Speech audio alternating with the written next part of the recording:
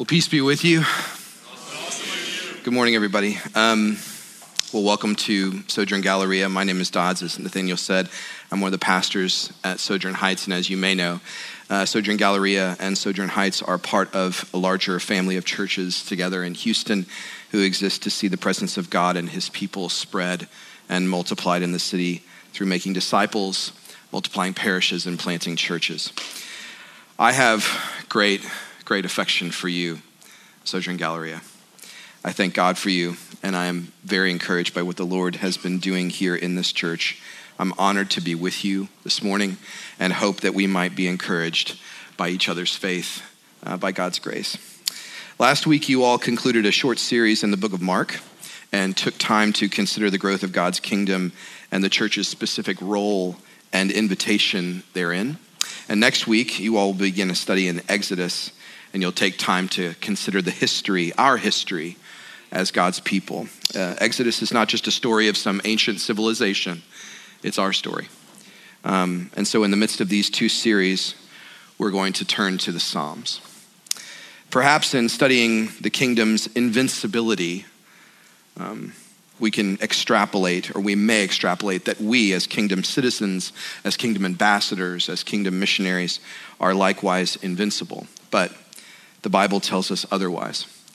Jesus himself said to us, in this world you will have trouble.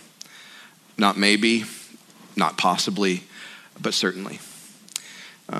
So this sermon is an opportunity for us to pause and acknowledge our humanity and hear God's word that invites us to come to him in any state that we're in. And now for some of you, Psalm 88 describes exactly where you are right now, or where you've been at your most desperate. Some of you have yet to experience such a dark season, and perhaps you never will. But whether for your own comfort or the comfort of another, whether today or sometime in the future, these words are for every one of us, just as they were for Israel. The Psalms are more than ancient poems. They are the songs and prayers of God's people. They are prayers inspired by God for the purposes of being sung and spoken to him in every circumstance and season of life. And they divinely awaken us to what we are feeling and thinking, and they also give us a lens through which to interpret the full spectrum of our experiences in this world. The Psalms shaped the emotional life of Jesus.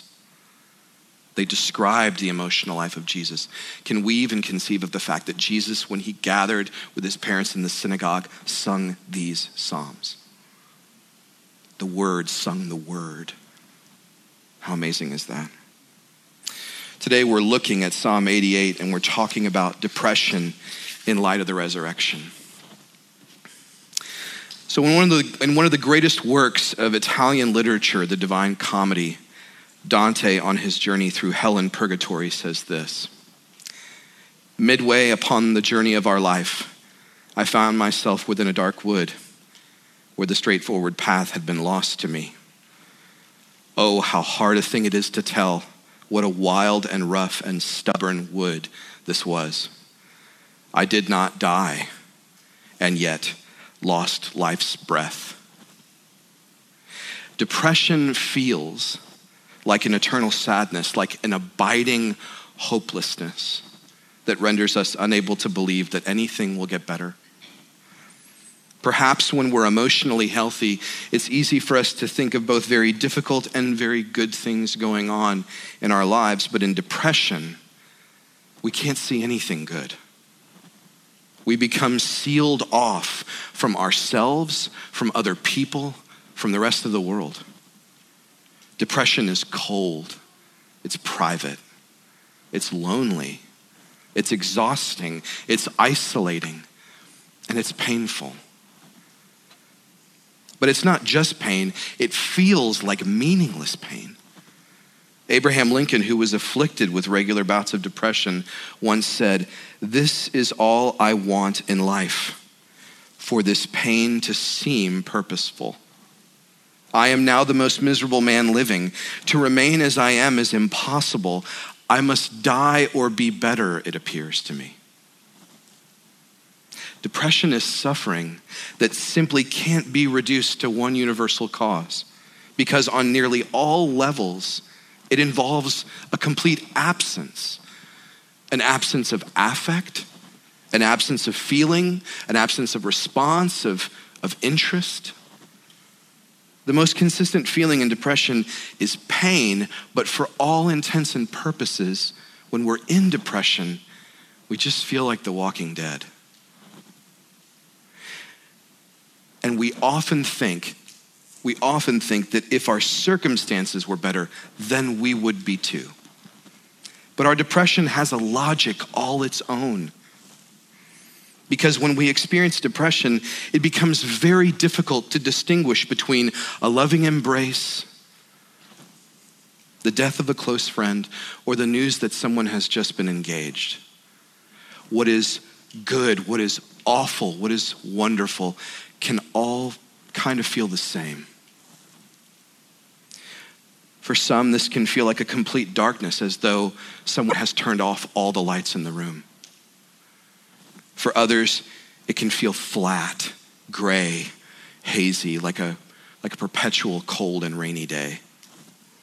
But either way, it makes seeing, hearing, thinking, and feeling impossible. Now, these emotions, depression, despair, darkness, hopelessness, they do not respond to practical advice or positive thinking, because these things don't even touch issues of hope, of meaning, of worth, or the why is this happening to me that depression raises. Practical advice, step-by-step processes, they shout from the top of the abyss, but they do not go down into it.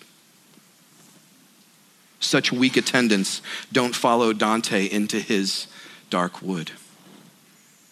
And they don't help us either. What we need must go deeper. Now, the Psalter contains many psalms of suffering in which the author is in deep depression, deep despair, and distress. And in every single one of those psalms, there is a resolve.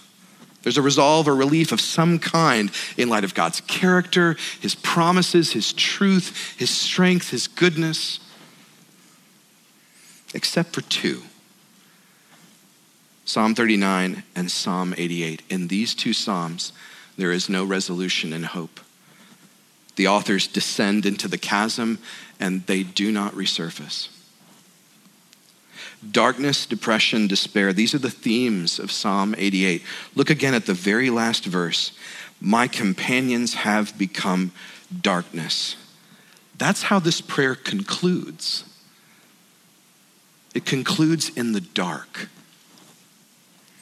The author of Psalm 88 is saying in this, God, darkness is my only friend. In fact, darkness has been a better and more faithful companion than you have. What is a prayer like this doing in the Bible?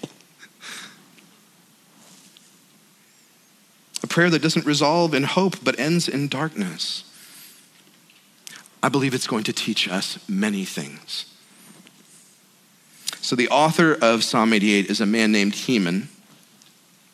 And while we don't know the circumstances that he was facing, he does tell us that there are two kinds of darkness going on for him in this. There's the despair and darkness outside of him in his circumstances. And there is the distress and pain and darkness on the inside of him in his soul. See, he's not just facing trouble, he's facing death. That's what Sheol, the pit, the grave, Abaddon are. They are the places where the dead go to be forgotten. And he also says, my soul is full of troubles. I have no strength. I'm like a dead man lying in a grave. I'm overwhelmed. I'm pressed down. I'm drowning. I'm helpless. I'm trapped. And my friends, they look at me like I'm contaminated. They've left me. In the book of Proverbs, which is a book in the Old Testament packed with wisdom, it tells us that even if we have failing health and everything is going wrong, that if our soul is strong and we sense God's presence, we can face anything. We can make it through anything. But it says, if our souls are crushed, it doesn't matter if everything else is amazing, if everything else is perfect. No one can bear living like that. And we know this to be true from our own experiences, don't we? That's what's going on with Heman in Psalm 88. It's not just that he feels like God has left him. He knows that God is gone. He believes that God is so angry with him that he's rejected him and forgotten him. And even though he's reaching out to God and asking to be saved, he still ends his prayer certain that God is nowhere to be found. What does this teach us?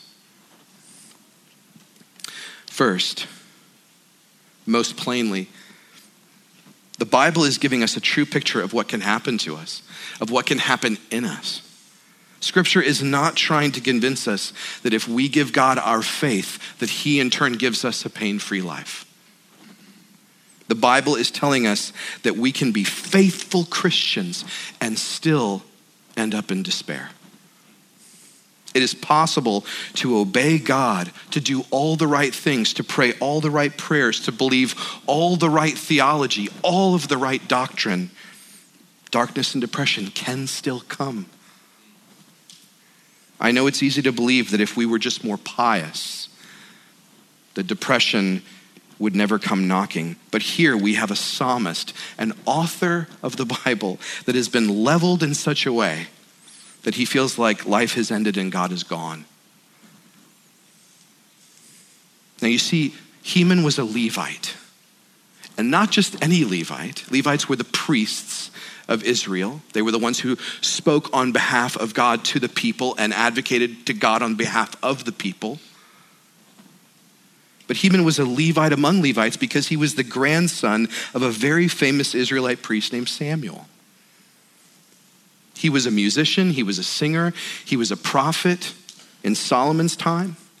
And King David appointed him along with two other men to lead God's people into God's presence through worship. Heman was a man among men. He was God-fearing, God-loving, God-glorifying priest and worship leader, yet he experienced this kind of suffering.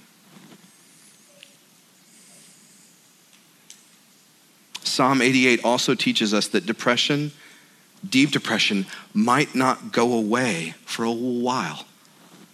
Depression could last for a long time. As Heman says, afflicted and close to death from my youth up, I suffer your terrors, I am helpless. Could he be exaggerating? Maybe, probably. I know that in depression, that's what it feels like when we face darkness. It can become as though it has been everywhere and it's been all a part of our past. It's only going to be part of our future. It's only a part of our present.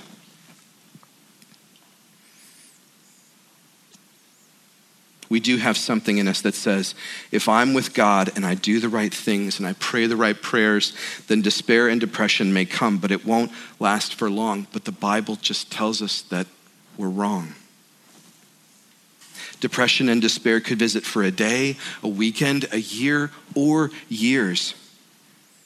And triggers for depression aren't always based on circumstances. It could come when things are going terribly. It could come when things are going wonderfully.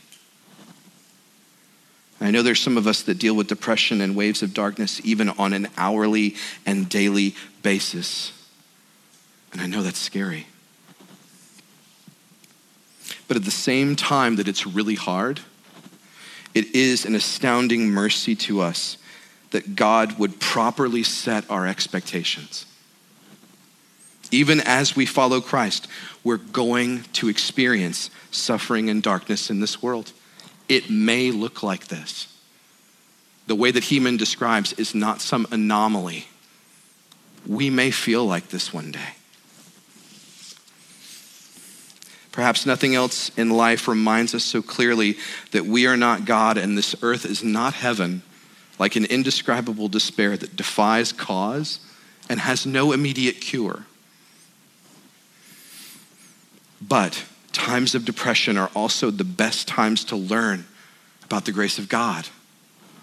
You will learn a bit about God's grace during times of ease, but you will learn a wealth of knowledge about his grace and grow in immeasurable ways during the darkest times of your life. Isn't that our experience? Isn't that what we've known? But it does mean that we must learn how to suffer well. And that's something else that Psalm 88 teaches us. Heman shows us, the Bible shows us, that depression and darkness can be grieved in a Godward direction. I'm going to say it again. Depression and darkness can be grieved in a Godward direction. Heman describes all of his fears. He uses all of the metaphors. He uses all of the word pictures. He shares his anger, his confusion, his questions. He brings every bit of what he's feeling and what he believes to be happening, exaggerations and all. But laced in with these verses are words that express his deep dependence. O Lord, God of my salvation, I cry out day and night before you. Every day I call upon you, O Lord. I spread out my hands to you. But I, O Lord, cry to you. In the morning, my prayer comes before you. These are the hope-filled lines of the psalm. God, you're the one who saves me. You are my God. Morning, noon, and night, I hold out my hands to you. I cry to you. My prayers, they reach you. Throughout this psalm, Heman is suffering in a Godward direction. He's angry, he's accusatory, he's nearly insulting. I mean, verses 10 through 12 are at least insulting, if not blasphemous. But he is suffering to God. He is suffering towards God. And that, according to the book of Job, is honoring to God. Heman stays with God even though he's not getting the relief that he's asking for, which shows us that Heman is truly in this for God and not himself. Now, if we're honest, when we first came to know the Lord, we all came to him in a state of needing something from him. Our lives were a mess. Our souls were empty. We had made a horrible error and couldn't find peace. We'd fallen into addiction and wanted to be free. We felt lost and we needed a path. And so we all did come to God initially in a quid pro quo state. Lord, if you will do for me, then I will do for you. But if we stay there, if we stay in that kind of relationship with God where he does for us and so then we do for him, we will never mature. We will never grow up. If we only stay with God as long as he comes through for us, then we will know that we are using him for our own ends, and that's not the way that you love someone. That's not the way that you receive their love. It's not the way that you obey the one who created you. If we stay there, we will be up and down depending upon how things are going. And we will be tempted to turn away from God every time something bad happens to us.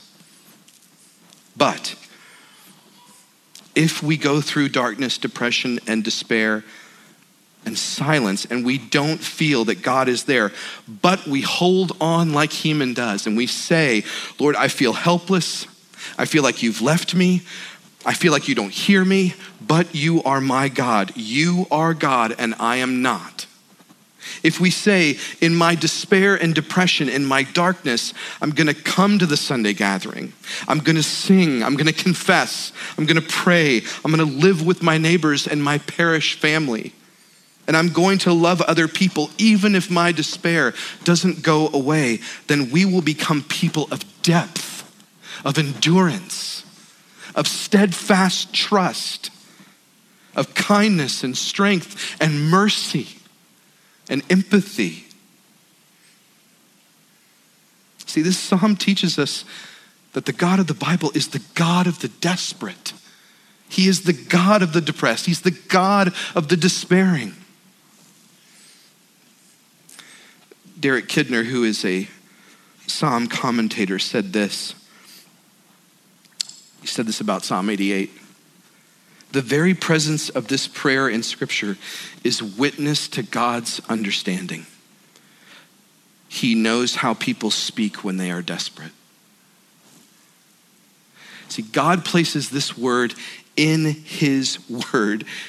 In so doing, he does this on purpose. And in so doing, he identifies himself as Heman's God, a God who is understanding, compassionate, and gracious. You hear the way that Heman is speaking to the Lord.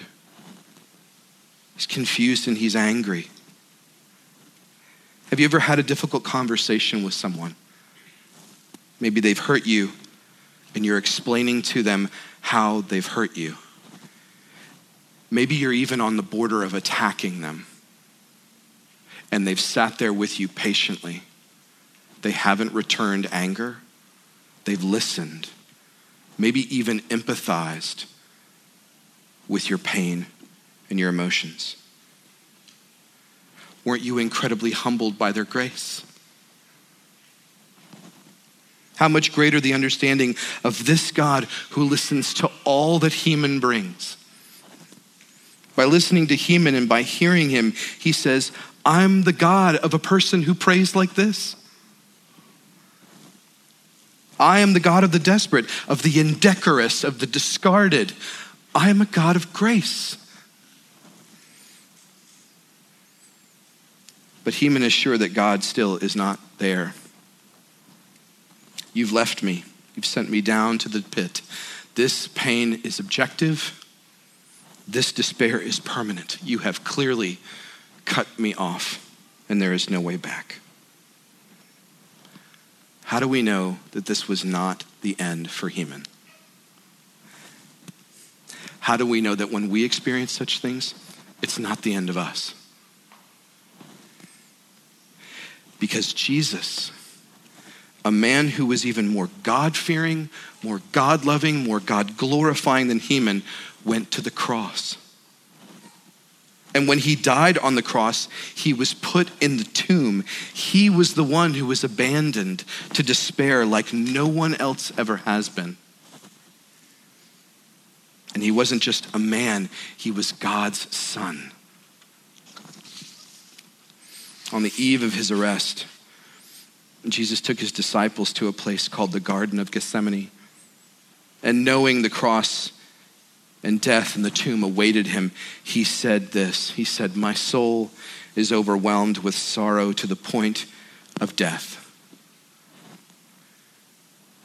Psalm 88 is Jesus' prayer. It's the prayer that he prayed in the garden. It's the prayer that he prayed on the cross. This psalm amplifies what it meant for Jesus to take up our sufferings and despair. It shows what it meant for him to be completely forsaken by God and by man. And he knew the only way that we would be freed from the dark if he, God the Son, was thrown into it. Knowing that God is the Lord of light is really no help to us when we're groping around in the dark alone. Knowing that God is the Word is no help to us when we're laying in an open grave and we can hardly hear his voice. If God is going to be the Lord of Lords, if he's going to be the King of Kings, then he has to be Lord of light and dark. He has to be the Lord of life and death. I mean, if he's going to rescue us from the darkness, from our silence, from our depression, he has to enter into it. That's why what Paul said to the Colossians is so important. In Colossians 1, verses 15 and 18, he says that Jesus is the firstborn of creation, but he also says that Jesus is the firstborn of the dead. Why? so that he will be preeminent in all things. When Jesus died, he joined the ranks of those who go down to the pit. He was cut off from the hand of the Father. His soul was discarded to the deep. But the Word, the eternal Word of God, died in the darkness, was silenced in darkness for this very purpose, so that he would become the Lord of darkness, the Lord of despair.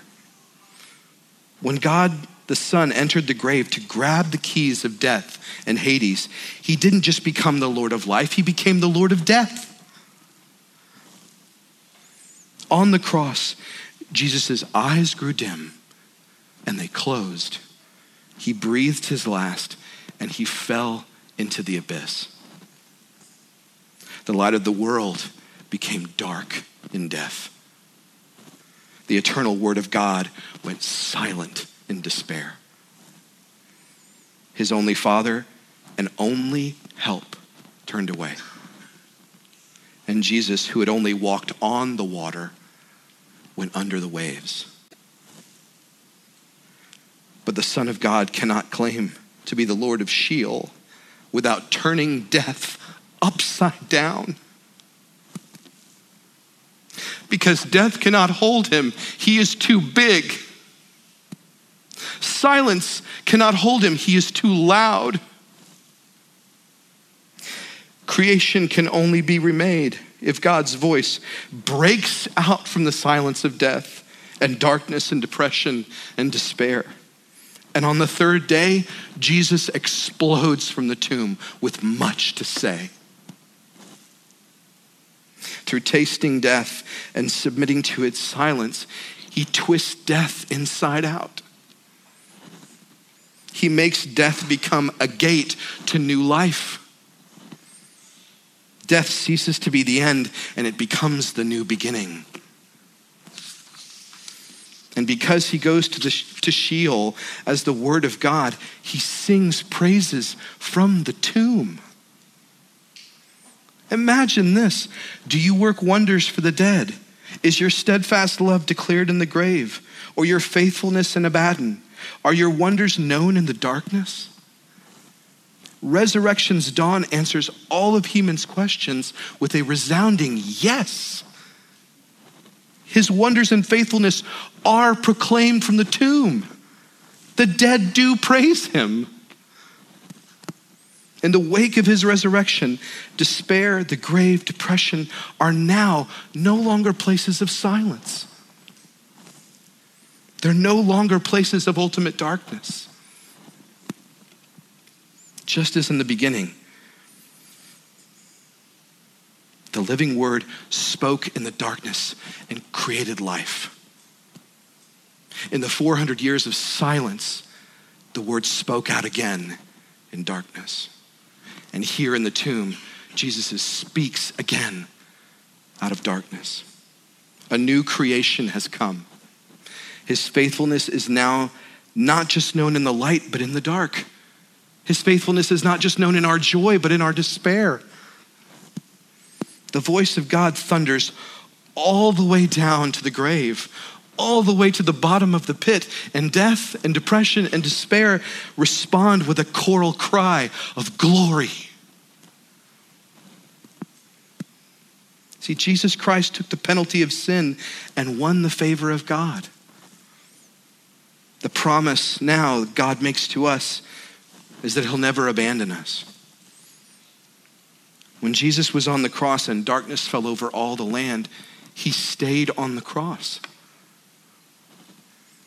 He didn't abandon us at the moment of his greatest darkness. And so we can know that in the moments of our greatest darkness, he will not abandon us. He will stay. He will fight for us when we can't fight. He will speak for us when we can't speak. 2 Corinthians 4:6. For God, who said, "Let light shine out of darkness," has shone in our hearts to give the light of the knowledge of the glory of God in the face of Jesus Christ.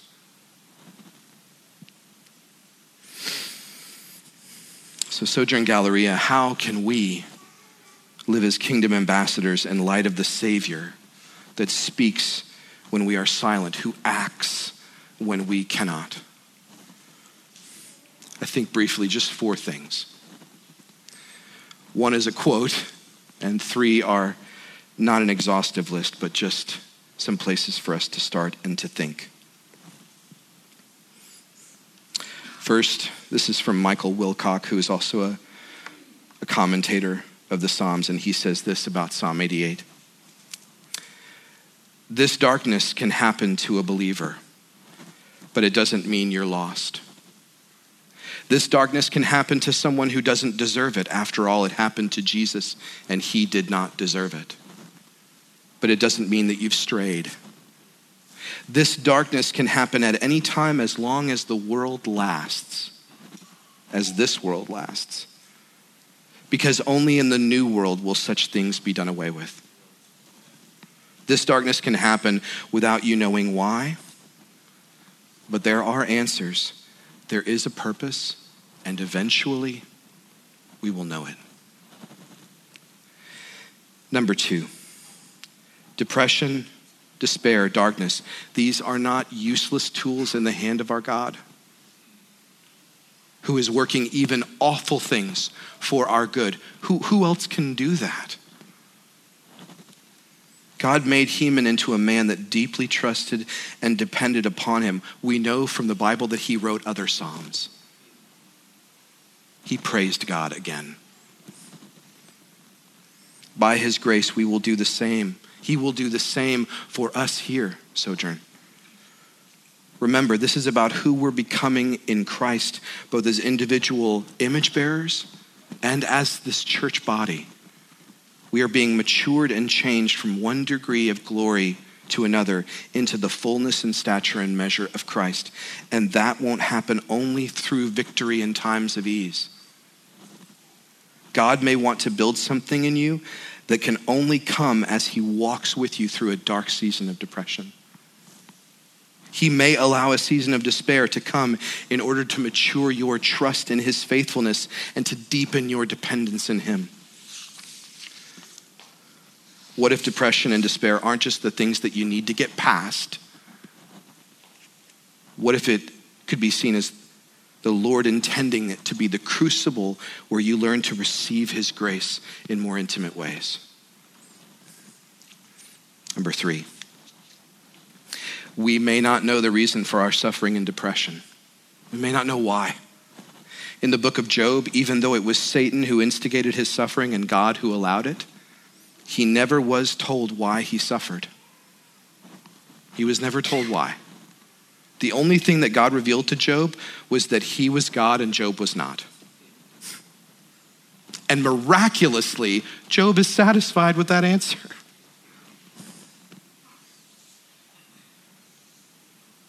Scripture does not teach us how to figure out the reasons for our suffering.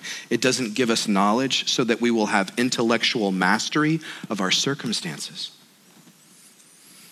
It gives us knowledge and wisdom so that we would know to trust God. It gives us knowledge to suffer in that God-word direction. I know this is happening, but I'm not going to suffer away from you. I'm going to suffer towards you, to you, in front of you. What kind of people is that going to build? Can we imagine? Somehow turning to God and trusting him with the mysteries of our depression and despair is the answer to our depression and despair. All suffering is intended to train us to fix our eyes on the one true God. And so in the darkest moments of our life, in depression and despair, it will be time to answer the most important questions of all. Whom will we trust? Whom will we worship? And number 4, just like I said at the beginning, how-tos, practical advice that shouts from the top of the abyss. Jesus didn't shout grace and encouragement from the top of the abyss.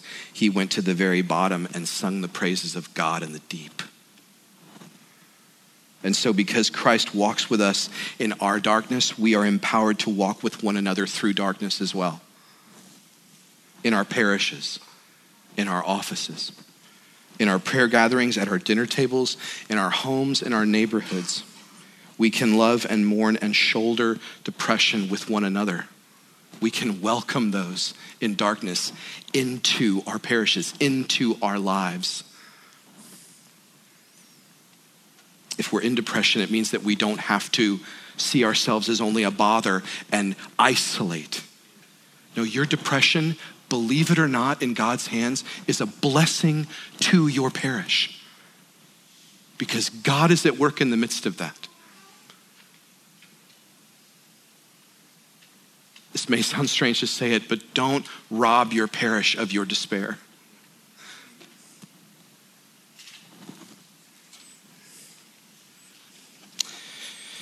We can love and mourn and shoulder depression with people, knowing that Jesus plumbed the depths of all sorrow, grief, and depression, and the Holy Spirit is carrying us by his grace and power. I'm so glad that we get to do it together. Let me pray for us.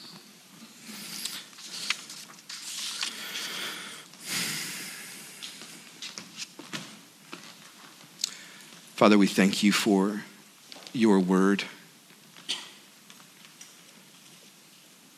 We thank you for Psalm 88, and not ironically.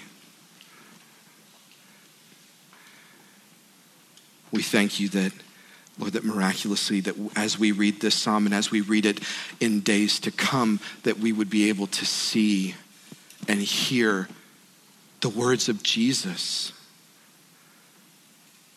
That he was the one who was weighed down by your wrath on the cross.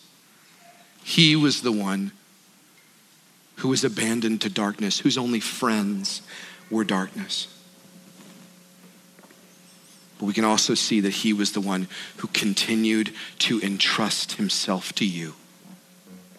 And we pray that you would make us these kinds of people. We pray that you would bring to Sojourn Galleria these kinds of people. So Lord, that the light in the face of Jesus Christ would shine forth in our hearts.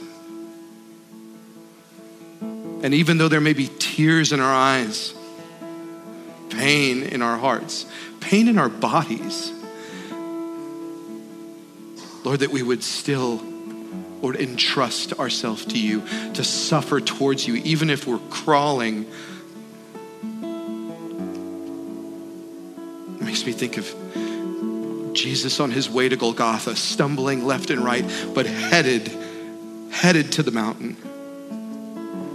I pray that we would come stumbling, even in despair, to you, and that you would be gracious as you received Heman to receive us, our questions and confusion, anger.